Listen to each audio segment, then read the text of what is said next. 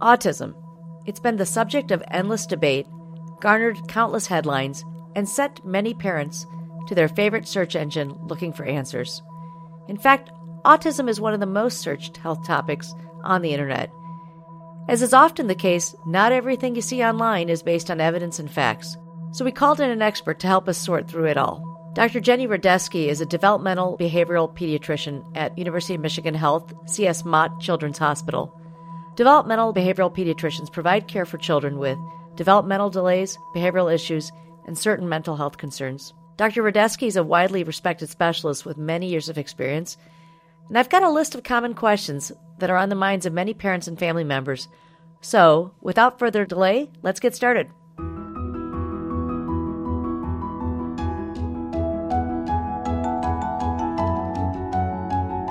I'm Dr. Preeti Malani, and thank you for joining us on the Michigan Answers podcast. Hello, Dr. Radesky. Thanks for joining us today. Yeah, thanks so much for having me on.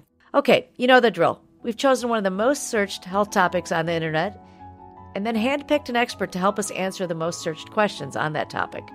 That's where you come in. Wait, do you mean Google doesn't know everything? Not everything. Let's start with basics. What is autism? So I typed that question into my own browser just to see what answers people would get first. And I did this because before coming in to see me for an autism evaluation, a lot of my patients' parents, they search the internet about autism. They're wondering what it means, what it looks like. And so the internet is a crucial first source of information and impressions about what's going to be a possible journey that they're about to take with their kids. And so I want to point out first that the top hits like the CDC, like WebMD, they call autism a disability or a disorder. I think Autism Speaks also calls it a condition. It's a broad range of conditions characterized by challenges with social skills, repetitive behaviors, speech, and nonverbal communication. And while I, as a clinician, totally agree with that, I think as a person who has family members with autism, and I've cared for countless, thousands of kids with autism, I didn't see any definitions that really talked about how it felt to have autism or from the child or person's perspective. I think the closest was the National Health Services from the United Kingdom actually says autism's not an illness. Being autistic does not mean you have an illness or a disease. It means your brain works in a different way from other people. It's something you're born with or first appears when you're very young. Autism is not a medical condition with treatments or a cure, but some people need support to help them with certain things. So I quote that from the National Health Service website because I liked that it centered the definition of autism around the person, who that person is, who you are in the world, not about how autism differs from the rest of us, quote unquote, normal people. And I really think that aligns more with what I've heard from kids and adults with autism. They may not see it as a disability. I've heard them describe it as a unique set of gifts and challenges that they have to learn to work around or ask for help for.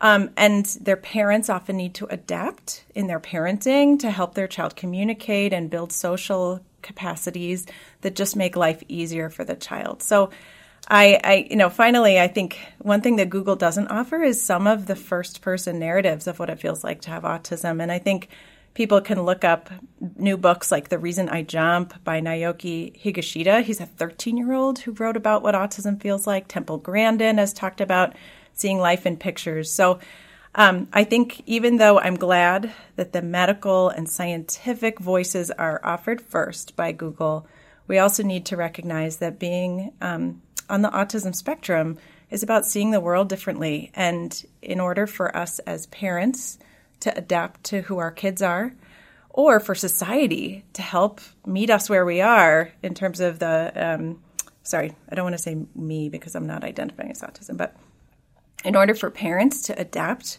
to who their child is and how they see the world, or for society to help accommodate to people with autism, I think we also need to frame this from how it feels to have the world be a bit overwhelming sometimes. So next question, what are the signs of autism? So the science shows that we can start seeing the signs of autism reliably as young as 14 months. Okay, and so usually what you see is language delay, but not always. You can also have kids with really advanced speech. But for the children with language delay, even though they're struggling to communicate with words, they're not compensating with other body language. So usually a child who just has a language delay, but not autism, will use their eye contact, they will point, they will gesture, they will do anything with their body to get your attention and show you things. So you can see that they're trying to say, look at that, or I want that. So one thing with autism is they're not trying to get other people's attention as frequently. They may do it a lot more with their parents or people that they've spent a lot of time around because those people are more predictable to them. But it's much harder for them to apply those skills in a new setting, like a school classroom or a library, sing-along hour. Those are going to be more overwhelming to them because there's so much new social information flying at them, and it's harder for them to process. So for this reason, kids with autism, even in toddler years, may prefer to play alone. They may not realize that they could ask for someone's help. They're not referencing people, meaning looking over and seeing what the other person is doing to adjust what they should be doing. And then we also see these restrictive and repetitive behaviors. So these include repetitive hand movements or posturing the body in a way that's kind of stiffening up or flipping fingers or kind of putting fingers together or in front of the face. Repetitive language can include repeating or echoing words, memorizing your favorite TV show and scripting from it over and over and over again. And then also some rigidity, like really insisting. You have to have the same robe on and say exactly the same words every time you put me to bed, Mom. Otherwise, bedtime's going to be a disaster. Or food always needs to be in exactly the same way. Or you always have to drive home exactly the same way. And that's because the world feels unpredictable to kids with autism. And they really like to stick with strict routines to help the world feel like it makes more sense. And when it doesn't make sense, they can have some extreme tantrums, especially when their senses are overwhelmed. So they may have be overly sensitive to skin touch or to flavor or to movement, or they may seek out those things too. They may run and tumble and love to tickle and wrestle. They may love to swing on swings. So as you could see, it's this huge, huge range. And that's why it's so confusing for parents when they look up a definition online, and they probably get what most kids have, a list of those symptoms, but it isn't always going to encompass exactly who your child is. And I just want to mention that some kids fly under the radar in early childhood because they're pretty high functioning, but once the school demands increase or social dynamics get a little bit more hard to read, more of those autism symptoms can come out. So we definitely see kids who don't present until they're 4, 5, or 6. And it's more typical that those children don't have as many language delays, but they may have really rigid or restricted behaviors that can make it hard for them to adapt to, chaotic classrooms. Just a related question. The term Asperger's gets used a lot. Yeah. How does that fit in with the definition and signs of autism? Asperger's syndrome was a subtype of autism spectrum disorder that children were usually higher functioning, meaning they had higher intelligence. They may have had more rigid behaviors and social difficulties such as shyness or not really understanding other people's perspective. And it's no longer in the DSM-5, which is our manual of diagnoses, but people still like to identify either themselves or their child as having Asperger's. So I don't see a problem with still using that term. I just want families to understand it still falls under the autism spectrum. And it may mean that some children who are higher functioning may need help in different domains, meaning a child with Asperger's may need more social skills groups. They may need more cognitive behavioral therapy to help them realize when their thoughts are getting stuck and they're not seeing someone else's perspective.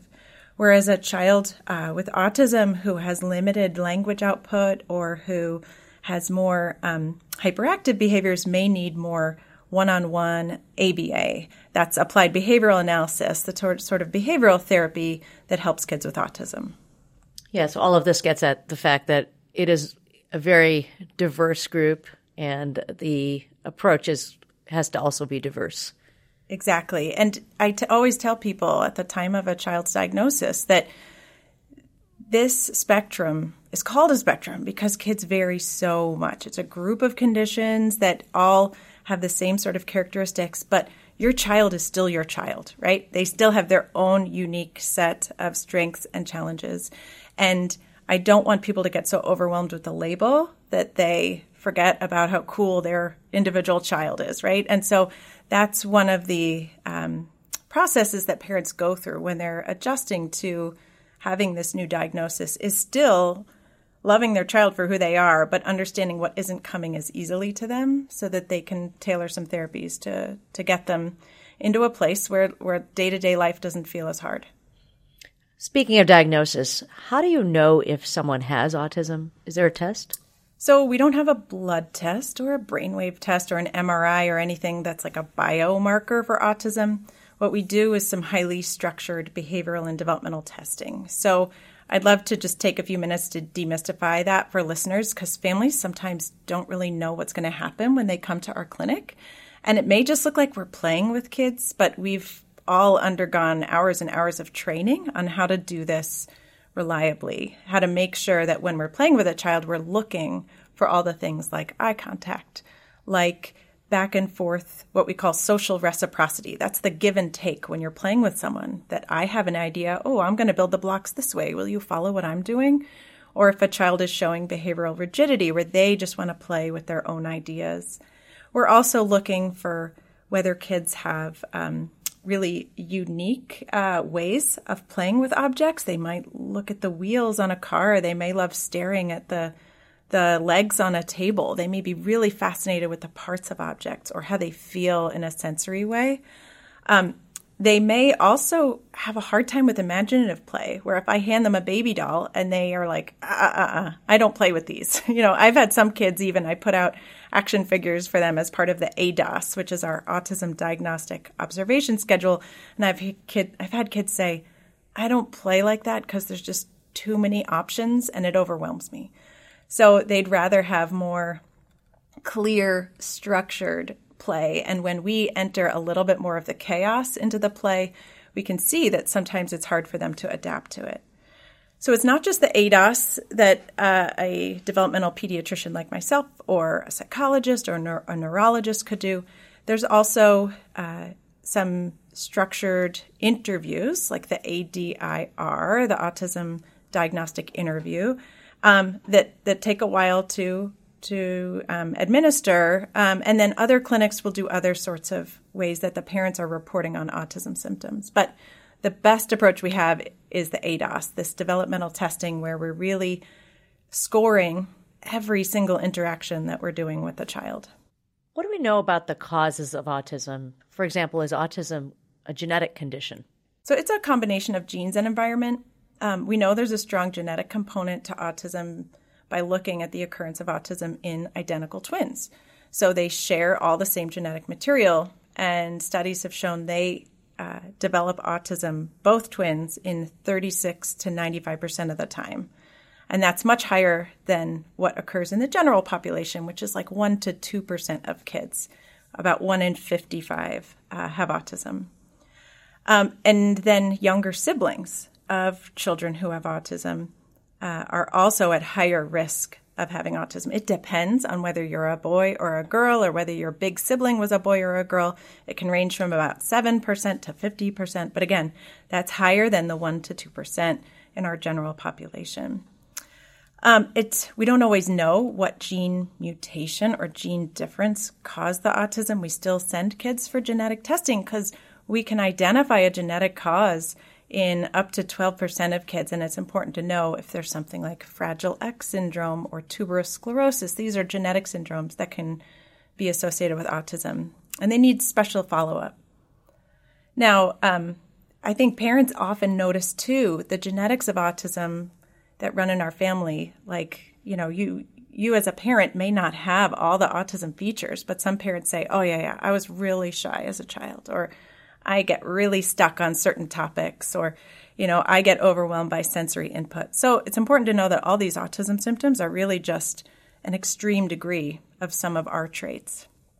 But I want to just mention that when it comes to the environmental contributors, these are things like Did a mom take prenatal vitamins? Was a child premature? So prematurity increases the risk of autism spectrum disorder. Having older parents does, but it's not vaccines. It's not how you parent. It's not the foods you eat. So there's been plenty of research showing that it really is not those environmental factors. And I think finally, some people wonder about environmental contaminants like mercury or pesticides. There's some early research on this, but it's really not a slam dunk yet. And I think it's hard for parents to do much about what's in your environment that children may be exposed to. So I think that's more of an issue for governments to be cleaning up. Probably lots of good reasons to try to keep our environment clean. Yeah. So autism therapies are one of the topics that is particularly popular to search. What do we know about the treatment of autism? What does and doesn't work? So it's one important thing to say is that there's no cure for autism. So if you're ever seeing search results that say autism cure, just know that's probably trying to prey upon worried parents and probably trying to make money, even though it's unproven. Actually, in autism, we really more focus on improving functioning through treatments and therapy. So there's applied behavioral analysis. That's the behavioral therapy that tries to understand what a child is struggling with, what skills they need some extra teaching on, and how to reinforce those skills, meaning how do you naturally reward a child who's making more eye contact by repeating the tickling and fun game you were just playing with them. In addition to that, we do speech and language therapy to help children build more words or more nonverbal communication or conversation skills, depending on their level of functioning. We do occupational therapy to help with the sensory symptoms and some motor coordination that often kids struggle with in autism. Social skills groups are really important for helping kids practice how to take other kids' perspectives and have the back and forth of play. I mentioned cognitive behavioral therapy before. That's to kind of help kids who are higher functioning or older understand their thoughts and what anxieties or obsessive or compulsive symptoms they may have. And then school supports are crucial, that the school understand the child's strengths and challenges and help the child feel included. So all of this takes a lot of work and investment of time, and that's why I really encourage parents not to be clicking on the stuff that says, fast and easy cure, because things like hyperbaric oxygen or, high dose vitamins, those are often advertised, often on social media, but there's no proof that they help. And they're really just going to be a waste of time and money for parents. Okay, so if you've listened to the show before, I usually like to sneak in another question of my own. There's a lot out there online about autism and trains. Is there a connection? So here I'd like to go back to what I was talking about at the beginning about seeing autism from the individual's perspective or the child's perspective. So trains are something that a lot of my patients or family members who have autism love for a couple of reasons. One is that trains whiz by really fast and they kind of are fun to look at in a sensory way. So I've seen kids who love watching videos on YouTube of trains going by or kind of super fast speed trains whizzing by. They're also really fun to organize and line up. So kids with autism love predictable play that's often in the same way. So lining up trains and zooming them around in predictable ways. And then many older kids love schedules. They love keeping track of things by time and location and arrivals and departures. And so many people with the Asperger type of autism may be really interested in memorizing those types of schedules. And again, this gets to the fact that kids with autism, they don't have the same filters that we do. Their brain is overconnected. All of the brain neurons that usually get pruned, the word pruning just means that all of these brain connections usually around age 2 or 3 start to get peeled back so that just the important ones remain and that we can process information really fast without having all this extra noise going on in our brain. So kids with autism don't have as much pruning, we think, and they are basically filtering in tons of information all at the same time. And they may be paying attention to just the details or not filtering out what our brains would normally just not pay as much attention to. And that's why the world may feel overwhelming to them. It may feel like one of us, like walking through Times Square, or it may feel like the book I mentioned before, The Reason Why I Jump, is he talks about when he sees rain, he looks at each individual raindrop. He doesn't get that cohesive feeling of, this is rain. What do I do in rain, right? Each of those, can you imagine focusing on each individual raindrop? You'd be so overwhelmed, right? So part of the play that comes with trains is that it's really predictable and it's really easy for it to be the same way every time.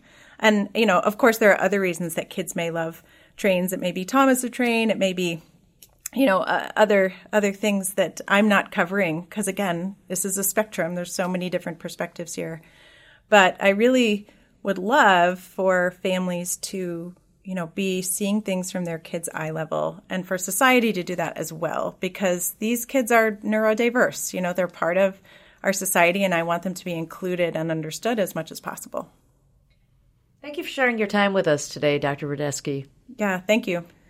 Thank you for listening to this week's episode of Michigan Answers. This season, we're unpacking some of the most searched for health topics on the internet. If you enjoyed today's episode, please subscribe wherever you get your podcasts. And if you're interested in learning more about how Michigan medicine is improving lives and advancing health, you can visit us at michigananswers.com.